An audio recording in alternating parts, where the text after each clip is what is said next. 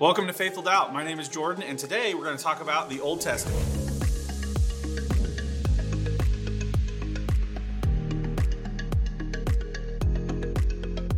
For today's episode, our question is, why do we follow some Old Testament laws and not others?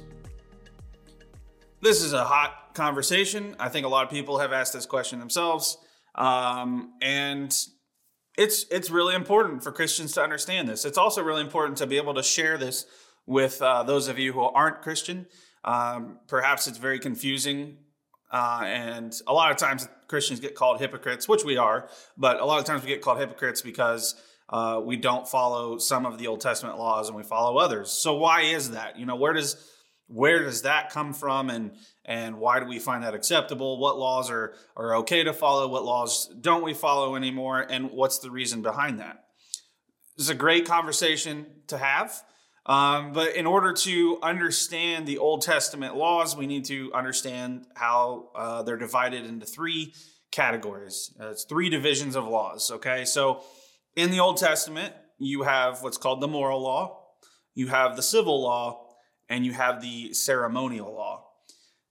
And I'm going to go through each one of those. And maybe they sound like maybe you've heard that before. Maybe it sounds like it defines itself. But I'm going to go ahead and define it for us. And the reason there's three divisions of law is because throughout the Old Testament is about the history of Israel and God's chosen people. Okay, so when God creates Adam and Eve and they're cast out of the garden for sinning, we see them have Cain, Abel, and Seth and other children. And from those children, we get to Abraham and Moses, and we have all these major fathers of Israel, if you will. And so with each of those major father figures for the nation of Israel, we have different laws introduced, such as the Mosaic law, which is the law given to Moses, the Davidic covenant or law, which is the covenant given to David. And so you have all these different laws throughout time given in the Old Testament, and eventually we break them down into three divisions. And so what is the moral law? Where does the moral law come from? Well, the moral law comes most famously from the Ten Commandments. These are the commandments given to Moses. But most importantly, and that's found in the book of Exodus, by the way, most importantly, the moral law is designed to reveal the heart and character of God for us so that we can know what is good and what isn't, and what he desires for our life and what he doesn't desire as well. And so the moral law is meant to help us understand who God is, how he wants us to live. And this is why and they're usually given in positive or negative commands, right? So do this, don't do this. That is the moral law. And the moral law is still applies to us today. It's still in effect. And I'm going to explain why here in a minute. But just remember, moral law designed to reveal God's character, and most famously comes from the Ten Commandments. There's other laws in the Old Testament that are also considered moral law. Civil law. Civil laws were laws given strictly and specifically to the nation of Israel. Israel is this small nation of people. They're chosen by God to be his light in the world, to reveal who God is, the one true God, Yahweh, in the world, right? And so Yahweh gives Israel specific guidelines on how to conduct their living. And that is primarily to set them apart and distinguish them from the nations surrounding Israel. There's a lot of pagan nations around Israel that worship false gods, false idols, and they're doing horrible, evil things. This does not mean that Israel doesn't do horrible and evil things. In fact, Israel quite often does horrible and evil things, and God punishes them for that. But he gives them a set of laws on how they are supposed to conduct themselves as a people, as a nation. And we find a lot of these in Deuteronomy, like Deuteronomy 24, if you want to look that up. Perfect example of some of the civil laws. Now, civil laws don't necessarily apply to us today because they were given to Israel as a nation state. They were a theocratic state that worshiped one true God. There isn't a nation state on earth that exists like that anymore. We may worship, like for America, in instance, yes, we have been primarily historically a Christian nation, but not everyone worships Yahweh, the one true God. So we believe in freedom of religion in America. And so if a nation state like that doesn't exist, it is really hard for civil laws that God gives in Deuteronomy to be in effect, because a lot of the civil laws are punishment for the breaking of moral or ceremonial law. So such as anyone that disobeyed Sabbath, or, how do you deal with someone who is going through divorce?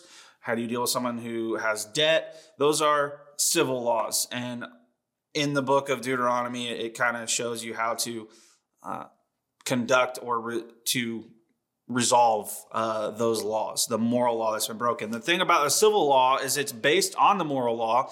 Therefore, it does reveal God's character and how he wants us to live. So civil laws are good, but they don't necessarily apply today, which leads us to ceremonial law. And these were the laws that were given to Israel to show the people how to worship God, right?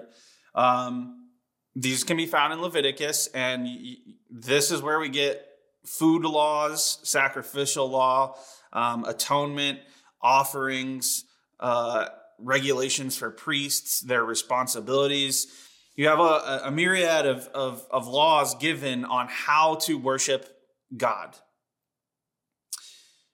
And so the most famous would probably be the food laws, right? And I think this confuses a lot of people. So in Judaism today, Jews still do not eat unclean animals, such as pork, right? That was given in the Old Testament to the people of Israel because in order to be in the presence of God and to worship him, God's people had to cleanse themselves of their sin. They had to be pure and holy before they could enter into the presence of God and worship him. And so there's all these laws on how to prepare yourself to enter into that presence. Otherwise, if you can't enter into his presence, or if you do and you're unclean, you will be killed.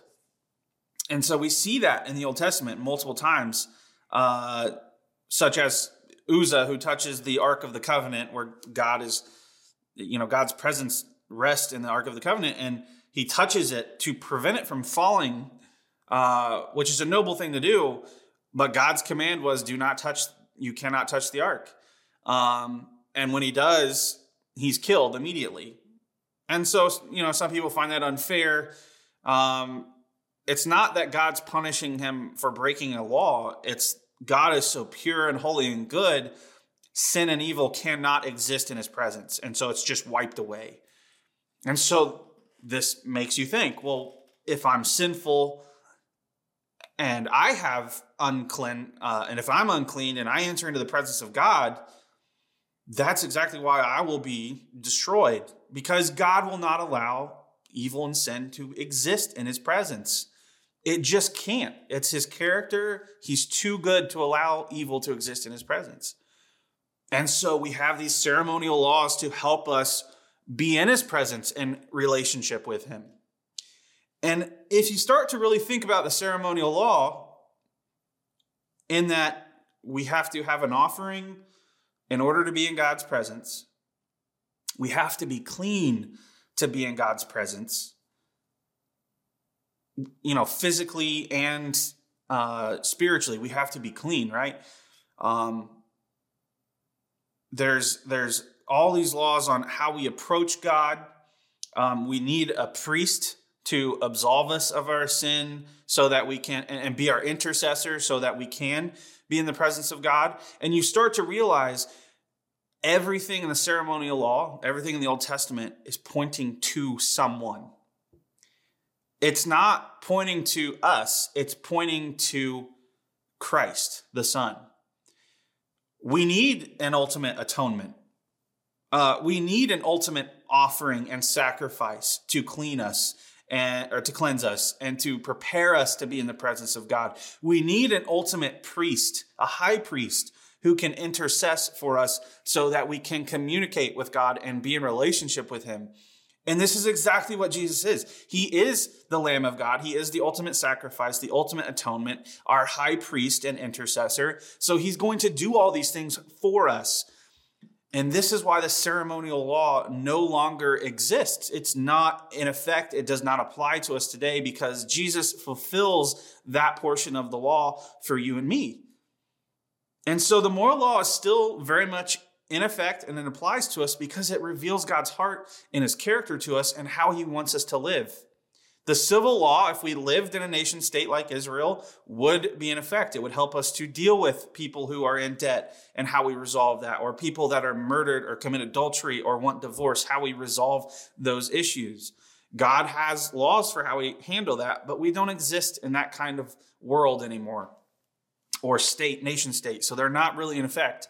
And the ceremonial law has been fulfilled by Christ so that you and we no longer have to sacrifice a clean animal to worship God. We no longer have to have a priest cleanse us and absolve us of our sins so that we can enter into the presence of God. Jesus Christ has done that for you and me.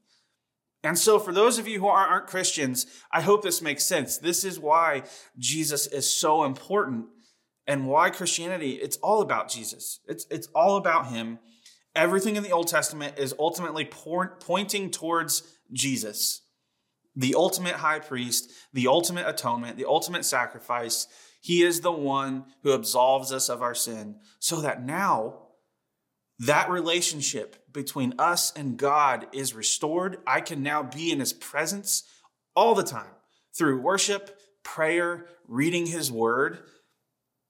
Jesus is the Word become flesh, and we're lost without Jesus, and that is why he comes to earth to reveal to us how we can be with God again.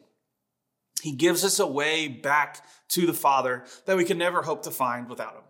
And this is the beauty and the grace of Jesus Christ, and the Old Testament reveals it to us. So the problem with Israel is they make these laws.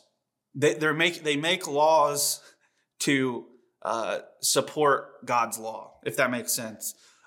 They start making their own laws around ceremonial laws. So they basically put up a fence of laws around God's law so that you can't even break God's law. It's man's law. And Jesus comes and says, Sabbath was not made for man. Man was not made for Sabbath. The Sabbath was made for man. What does that mean? The Sabbath was not created so that when we break it, we need to be punished. The Sabbath was created because God wants us to find rest and have rest. God rested during creation, and he's giving us a way and permission to rest and just enjoy the beauty of creation. So the problem is us, right? We are the problem. We are the ones who sin. We are the ones who create all these extra laws. We become so focused on the law that we forget what it was designed to do. And that is to reveal God to us for how we can love and worship him. And so Jesus comes in the perfect form. The Word becomes flesh, and he dies for us on the cross, provides that ultimate sacrifice. And he tears the veil, right? The veil was torn. We can now enter into the presence of God because of Jesus Christ. I hope this explains a little bit more to you why we follow some Old Testament laws and not others. The important question here, why do we follow some of them and not others? Well, because some of them don't apply today. How do we know this? Well, you have to read the entirety of Scripture to understand. And this is why existing in a community of believers, of Christians, is so important, because we have to be able to edify one another. And so some laws we follow because they're still in application today. Others, they're not. Go ahead and leave your thoughts below. I'm interested to hear what you have to say about this. Thanks for watching, and I'll see you guys next time.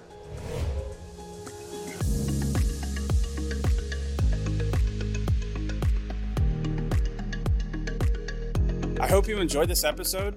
If you want to be part of Faithful Doubt, please join our Facebook group. If you would like to support Faithful Doubt, please like, follow, and subscribe to all of our social media platforms. You can also listen to the Faithful Doubt podcast. Thanks for watching, and I'll see you guys next time.